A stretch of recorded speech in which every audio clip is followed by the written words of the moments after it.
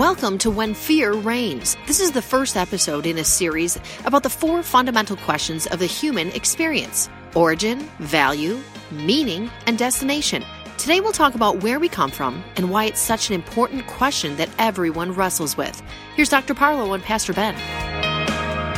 Thanks so much for tuning in to episode number 6 of When Fear Reigns. We're glad to have you. Today we're really starting a series of episodes where we're going to be talking about some of the things that shape worldview. Such a critical thing to understand about people as you talk to them, to understand about yourself, it's this lens through which you see the things that go on around you, your interactions with other people, the things you listen to, hear about in the news, the music you listen to. That worldview shapes how you understand all of that. And today we're going to be really digging into the idea of origin. Where do I come from? Because that really sets up the rest of these conversations about morality and purpose and meaning and destiny. But it has to start with origin. It's such an important question for us to get into those other areas of discussion. So, Dr. John is going to be here. He's going to be talking about helping us understand why origin is so important. He's going to help us understand what the Christian worldview, how it's shaped by our understanding of origin. And I want to start really here, John, because there's so many things that people assert as true, as fact, as things you can empirically prove as if in a lab. And I want to just go through, I've got some things written down. I want your feedback on, is this a fact as in verifiable in a lab fact, or is it something that we've pieced together, understood, whether it's Christian or non-Christian? Where does that idea come from? So, you ready for this? We'll call this lightning round. Yeah, I'll move as fast as I can. I'm getting up there in years a little, so, if my cognitive development somewhat lags, just give me a break. Go ahead. All right, so let's start with this. Humankind has been brought about by a complex DNA structure. Ben, do you want me to answer this in the form of a question? Is this like Jeopardy, or can I just say, I would say that's an empirical fact. We have noted that and measured it, I think, way back in the 50s and 60s in its discovery. So I think everyone listening would probably call that an empirical fact. Or what is an empirical fact, Ben? Well, we're not going to get into that discussion quite yet. Okay. That'll be another one for another day. I'd like the Daily Double soon.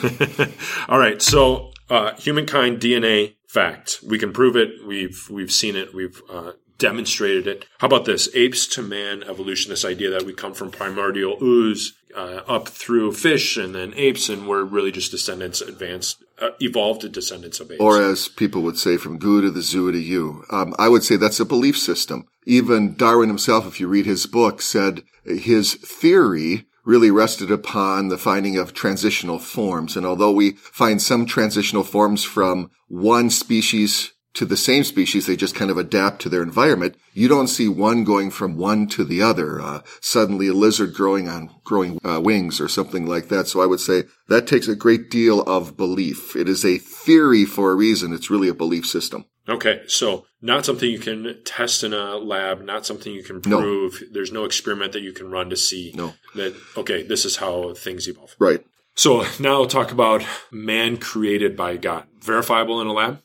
I would say it's a belief system, but it's not a belief based on blind faith. God has certainly given us plenty of evidence that he exists, and certainly that which you can measure and replicate in science, I think, points to the more plausible understanding that this world was created by a designer, an unmade maker. And I think that very clearly is seen not only in the human DNA, in the human body, the eyeball, talk about your brain, but also see the fine-tuning of this universe. And I think that's a much more plausible understanding. But ultimately, Scripture says it's by faith that we believe that God created the world by the power of his word. And I think that's the crux right there, what you just said, of how I want to set this up. Because when you're sitting down with an atheist who believes we evolved from primordial ooze or from apes, it's not as though you're talking fact versus fiction, right? The Christian worldview, origin of God created all things. You're not talking fact versus fiction in terms of we're able to replicate this in a lab. You're talking about two different worldviews. And like you said, the Christian worldview of creation by God, the unmade maker, has some correspondence to reality that apes to man evolution does not. Neither side was there at the beginning. Correct. So you try to measure that which is measurable, and see which way it points. And I think it's very clear, especially as we see more and more discoveries in science, rather than Christians going, oh no, now this whole belief that God created the world by the power of his word, it seems to be kind of fading. No, it's just the opposite. Mm-hmm. We see all of a sudden some of these incredible things that scientists, men and women who are just very bright, are discovering. You go, oh, that's how he did it. Yeah. Yep. That's what I see again and again, especially with DNA and the universe and an expanding universe and all of those things. So yeah, I would think the more plausible explanation is certainly that God did it. Yeah. And I think when you're sitting down with somebody, you've got to be convinced of that this is where I'm coming from. This is why. But how you talk to somebody, I think, is really determined by the recognition of the own limitations. I was not there at the beginning. I was not there to see that. Even though I believe firmly, 100%, that God created it, I still have to understand that I'm taking the word of somebody else for that. And just a side note, make sure the people you're talking to, you're respecting. Yes. Sometimes it's like, obviously, you're a pagan who believes you're an ape who learned to shave. Yeah. Now let me treat you like that. Yeah, you're an idiot. Yeah. That's not it at all. Those people are very bright. They can be good people. Absolutely. They can be moral people in that sense, may not be able to defend their object moral standard. But hey, they are people for whom Jesus died too. And so treat them as such. Yeah. And I found out as you build bridges and have a dialogue rather than try to win debates, a lot better things get communicated in a better way, in a more God-pleasing way. But again, you're simply looking at, okay, we're having this conversation. I'm not here to win a debate. Mm-hmm. I'm here to see, okay, let's be honest. Where does this point? And then as you and I will talk about maybe in this podcast, but certainly in the ones to come, okay, what are the implications of your belief system about origin? Yep. And I think your 3 questions that you always go back to are critical in that conversation. Asking questions shows respect, shows interest, and you're listening, right? So those 3 questions that you always talk about, how did you go through those again? Those 3 questions are, what do you mean by that? Can you unpack that for me to make sure I'm not setting up a straw man that you're not raising? Number 2 is, okay, how did you come to that conclusion? I mean, did you find it on Wikipedia? Well, it should be bad, just so anybody listens here. Don't put Wikipedia down if you're doing a term paper. It's not going to go well for you ever. But, where did you get that from? Maybe it's a worldview you've always held. Maybe it's just something you got off of social media. Maybe you've done your study and you feel, well, this is where the evidence leads me. Or there's an experience that you had that turned you. Correct. Correct. Yeah. And the final one is, have you ever considered, and then you can bring about your point of view that may be an opposite one. Yeah. That they have never heard of. I mean, let's face it. If we all travel in our own little packs where everyone just regurgitates what we already believe, we not only aren't challenged in our belief, which I believe is a good thing, but we simply become yes men and yes women, and we never really are ready to answer the tough questions people are going to pose that give us an opportunity to share truth in a God-pleasing way. Yeah, and I think those 3 questions are critical, also really difficult in a world that seems so shaped by social media, where it is just firing salvos at each other, not listening, not reading, not engaging, but just shouting your own opinion. When you're trying to have a conversation with somebody, it's got to be 2-way. And understanding you're having a conversation with people, some of whom believe the new truism or maximum in our society that, okay, acceptance has to mean affirmation. I can accept you as an individual who is bright, who has purpose, who has value, but I can disagree with you. That doesn't mean I don't value you as a person. But in our culture, it's almost as if, and you see this on social media, as you've mentioned, if acceptance equals affirmation, acceptance equals support. Not necessarily. Yeah. Not necessarily. And that's what you have to kind of understand that too. And you might have to bring that to the forefront in the beginning of that conversation. Yeah. Yep. So let's jump back into, this lightning round. I want to ask this question based on your answers. So much of this is unprovable, right, in terms of an experiment. So if that's true, why is it such a burning question that we've asked this question, where do I come from? From the dawn. I mean, we have philosophers for the last 1,000 years that have wrestled with this question. Why is it such a burning question in the mind? Every other aspect of our lives works off of our origin. Our origin determines really what you and I have alluded to before, called our worldview. Everyone has a worldview. You'll hear a lot of people talk about this from the philosophical viewpoint. You got Ravi Zacharias. You have in our own circles Dr. Mark Paulschen at Martin Luther College. You have Frank Turek. You've got William Lane Craig. You've got J. Warner Wallace, the detective who did, I think the book is entitled The Case for Christianity or something to that. The point is, we all have a worldview. And that worldview is really how you view assumptions and make decisions. It's the lens, as you said before, through which you see things and the opportunities. It shapes everything you do, your choices, as well as how you apply your, quote, spiritual values. Now, everyone has a worldview, whether they realize it or not. The real question is your worldview truthful? And that goes back to origin. That's why everyone goes back to origin, because if your view of the origin of the world is faulty, then your worldview is going to be errant.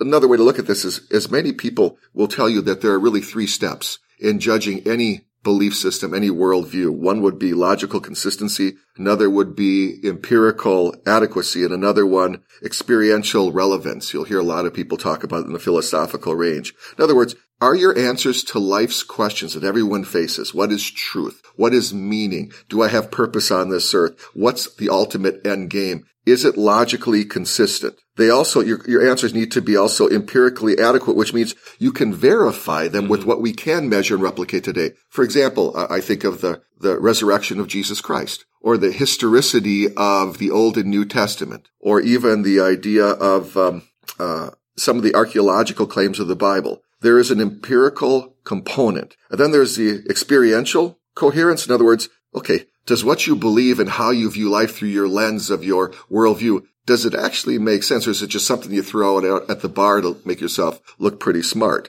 Yeah.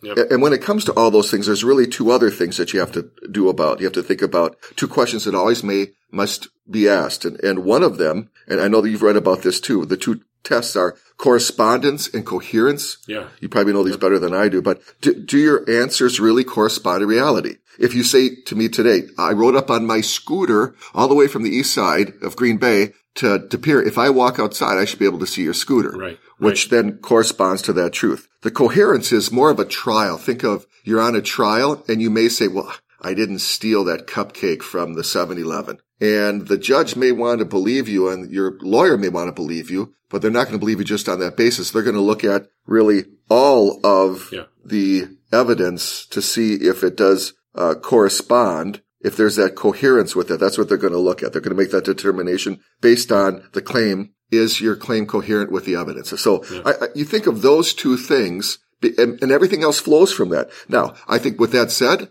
and you know this, and I know our listeners do too, some worldviews can be flawed. They're flawed from the very beginning. You don't need to go through all of the different lenses I just mentioned to know that they're flawed. You see some pretty big flaws in the beginning. I'll give you an example. The Quran says Jesus was never crucified, that it appeared he was crucified and that maybe someone took his place, like I believe it was Judas is the claim. But that is a flaw, because anybody can look up whether they're a Christian or non-Christian.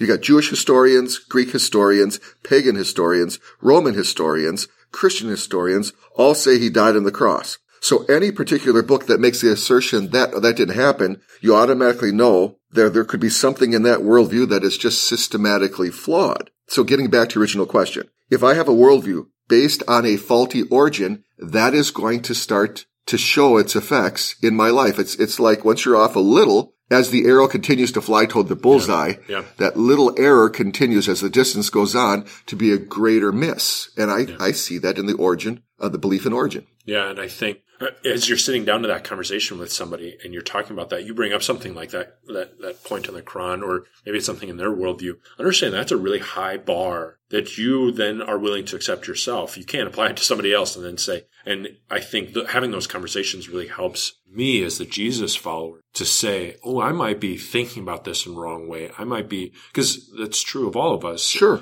The biblical worldview that God would call us to is not necessarily the one I have. I've got some faults in the way I think. And having those conversations and allowing someone else to say, wait a minute, that doesn't correspond to reality. It doesn't cohere with your other beliefs is good reflection on me too. Absolutely. It challenges us to continue to mature in our faith and be ready. As Peter says, always be prepared to give an answer to the reason for the hope that you have. Well, that means you got to think through these tough questions, and they're great questions. Yeah. And they're questions we need to be ready to answer rather than say, let me text someone. I'm going to text a friend. I'm going to phone a friend right now, which isn't a bad thing. Yeah. But you want to make sure you don't come off as, okay, I know this and I'm going to fake it, and then you lose credibility. Yeah. And again, we're going back to the mode of that conversation that you're having with somebody. Respectful is somebody makes a good point, you say, yeah. Yeah, I never really thought about that before. It's, I'm going to have to think more about that. Yeah. Because that's honesty. And if you're asking them to be honest. And you're being transparent. Yeah. And that's good. Yeah. I heard once, John Lennox is a guy I follow. He's a mathematician who's a Jesus follower, talks a lot about the world and, the world of empirical science as it relates to the Bible. I heard him say something like this. This is an exact quote, so don't search this on Wikipedia. I know it's not. I'll give you 4 Pinocchios. The most important words of the Bible are the first 5. If you go back to Genesis, in the beginning, God created. What do you make of that statement? What do you think he's getting at when he says those are the most important, especially in this? Because we're talking about origin. That really sets the origin. In the beginning, God. Well, that tells you, I think that gives you right away the origin of not only life, but reality and truth. I often think the greatest miracle, people go, what do you think is the greatest miracle in the Bible, John? I always think it's the first 5 words. Yeah. To create something out of nothing is the greatest miracle. I always say all the rest of the miracles in the Bible are very pedestrian compared to that one. Okay, so you got Elijah, I believe it is, or Elisha, one of the two has a floating axe head. Yeah. You've got a talking donkey. Yeah.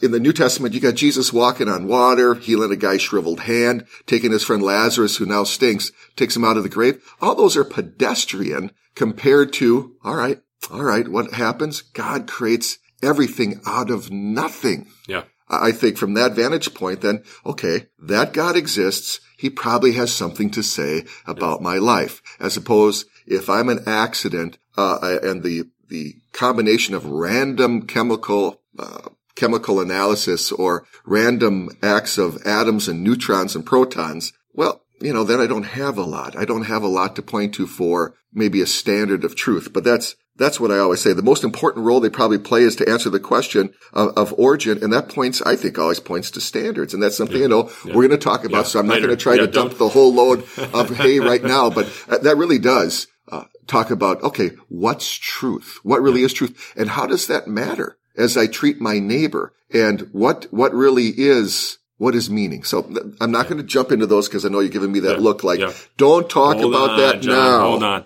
But I think, so you look at those words in the beginning. So time starts, right? In the beginning. Time, space, and matter. Time, space, and matter. God's already there. Mm-hmm. So we go back to that unmade maker, right? Well, both sides believe in an unmade maker. Yeah, right. One is the Big Bang, right. or, right. Or something happened. Something happened. Right. Which, that's a different conversation, I think. But, those words are so critical. I think the downside, or why those are such a flashpoint, I should say, is if somebody can get those 5 to fall, the rest of the book doesn't matter. As you talked about, the miracles none of those would have happened. Jesus wouldn't have walked on water if God had not first made water. Right? Correct. So none of those matter if the first 5, it's true too of the rest of the book. If you can get the first 5 to fall, the rest of the book is suspect. The rest of the book is faulty. And just like we offer that bar of, well, if your worldview is off a little bit here, or that comments about the Quran you just made, if that's true of the first 5, everything else is up for debate. And even a more salient point is,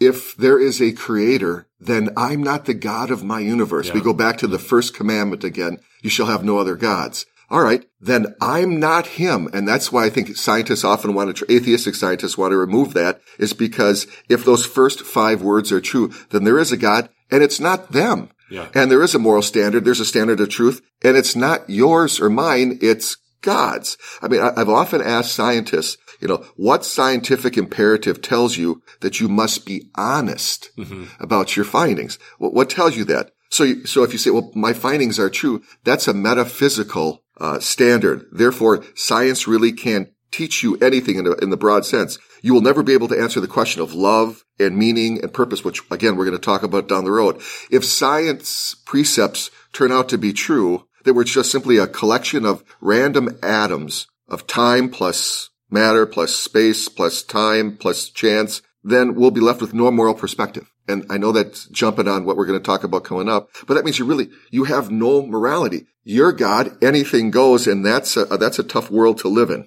Yeah. A very tough world to live in. Those first 5 really do set the stage. I can't answer those other questions of worldview without that origin, without that biblical, as a Jesus follower. Because if a Jesus follower, and we've seen this too over the last 50 years, I would say, really a skew in some sectors of Jesus followers to say, I believe Jesus existed. I believe he died but I'm not so sure God created all things, or I'm not sure, the old earth creationism that God used the mechanisms of evolution. Again, that really erodes your later discussions on purpose and meaning and everything. If I'm not going to believe what he says in the beginning, why should I believe anything thereafter? Now, I understand some people have a different view of Genesis 1:1 and Genesis 1:2, and that's maybe something we can go ahead and talk about on another time, or at least bring in a Hebrew scholar, because I don't know, I'm not one. Are you, Ben? I passed Hebrew. That's good. That's good. The other thing, just in science, and this is something that I have a son who's a scientist, and something that I learned is he often says, science doesn't give you answers. Scientists do. All data has to be interpreted. What are the assumptions you are using in your interpretation? And that has to do with your belief in origin. Yeah. And I think that was kind of a neat sense. Back to that. Yeah. Get us right back to that origin. Well, and that's the beautiful thing about being a Jesus follower. I'm not anti-science. I love reading Wired and Tech News Today. And, all those, I love keeping up on that stuff. I'm so fascinated. It's another blessing from God. It's awesome. It's incredible. And so as a Jesus follower, you're not stuck in the mud anti-science. Man, it helps you see the marvels. We gotta get to this question. I really want to talk about this because it's again that personal. Help us understand, John, if I'm sitting next to somebody, they're maybe not able to articulate their worldview or answer the question succinctly, where do you come from? But there's probably clues for me as I'm talking with somebody. What are those clues that they're struggling with the question of origin, or they haven't thought through that, or they've got the wrong answer to that question? How does that come out in a way that's recognizable? Well, I think we're seeing that right now with the whole idea of the life issue, when you now have people saying a life in the womb really, it might be a biological life, but it's not a person. They've now made this two-level dualism, which Nancy Percy in her incredible book, Love Thy Body, talks a lot about. And so all of a sudden, you determine what really life is and what life is valuable. Whereas a Jesus follower, we believe God talks about life being from conception, albeit a life that is far from God, right, is in need of a savior, but still God considers that life. Well, if you don't think that God created the world and that you're simply the result of evolutionary process, well, then suddenly you're going to cheapen life. And now we're seeing some people push to the fact that, well, it's all right to go ahead and abort a child for really, really technically every reason. I mean, they say for the health of the mother, which can be emotional or relational or whatever it is. Up to the discretion of the doctor. Yes. Yeah. But now they're saying after the child's born, well, some are suggesting maybe we should consider whether that child can still be killed, that life can be snuffed out because, well, after all, yes, it's a life, but it's not a person. If you have a biblical worldview that doesn't have God in it, that's the road you're going to go down to. So as you're talking to someone and you see where they are on abortion, it's a woman's right to do whatever she wants with her body. Well, that's not true. We don't say that. We have laws against all sorts of things you can't do with your body. Yeah. So the reason I point that out is you talk about life issues, you'll determine where that person's coming from. Another one, and jump in if you got another one too, is the whole idea of sexuality. If I understand that God is the one that created me and he created me male or female, and he told me here's this wonderful gift called sexuality, he's going to have boundaries in which he wants that to be practiced. Today you have, again, people saying that dualism, okay, I'm a biological person, but that my sex, what I was born with, my parts, my chromosome doesn't define me. I'll determine who I am as a person on the upper level, and I can change that every day or within a day. Again, that will tell you where that person's coming from the origin of life. I think those are things you need to understand. And of course, you can get into morality where you'll have someone say, well, I believe what's right for you isn't right for me. Everyone chooses their own truth. Again, it's the three things I would tell people. Talk about life, talk about human sexuality, and talk about truth. What is truth? And you'll determine what they believe about the origin of the world. Yeah. And that truth, I think, not only what is truth, but how do you arrive at truth? How do you establish truth? Because I think that's a huge, huge question that we're wrestling with in our culture right now. Where does that come from? And I think those are really helpful pointers for somebody because those conversations come up. They're in the news all the time. They come up around the water cooler. They come up in a passing comment or what somebody posts on Facebook. And again, I don't know that I encourage people to really engage in that discussion via Facebook. But if it's somebody that you have real interaction with, bring it up in real life. Hey, I saw you posted that. Can you tell me more about why you shared that or what that means to you? Use one of the three questions. Yeah. What did you mean by that? Can you unpack that for me so we don't talk past one another And I understand where you're I'm coming trying to from. understand, right? Yeah. Help me understand why you say that. So that's really helpful, and it helps us get into our next couple of podcasts. The next one, we're going to be talking about the question of meaning or value. How do I know that I matter, right? That's really our question for next time. And so I think we'll probably leave it here for this, for Origin. We'll be coming back to this just as we've been pointing ahead. During this discussion, we'll point back to this discussion. Sure. So if you are our listener, get a chance to share this with somebody and they maybe tune in a second or a third discussion, make sure they go back because Origin is so critical of a foundation for this. But John, wanted to thank you. It's been great to talk about this with you and dig into this a little bit. We've talked about a lot. We could probably ask questions on a lot of what you've said, but those are maybe, again, sure. And I'd encourage our listeners to go ahead and listen to the ones that follow, because this is really going to be 4 or 5 podcasts. It's really one message. And we'd love to talk to you for 5 hours, but you won't listen. And I wouldn't either. Well, thank you, listeners, for tuning in today, episode 6, where we talk about where do we come from. It's been great to have you. If you've got questions or comments, you want to bring up something on this issue, make sure you leave a comment. You can email us. Happy to have those discussions. We really want this to be a two-way discussion where we have part of it, but we want to hear back from you. But hopefully our conversation today, as we talk about Origin and this critical issue, this critical question, we pray that it's made room in your life for the fear of God to reign, to embolden you, to empower you, and to give you what you need to speak up.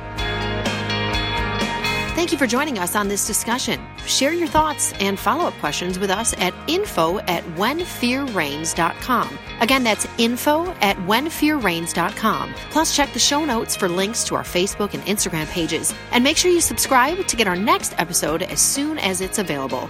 We'll see you next time on When Fear Reigns.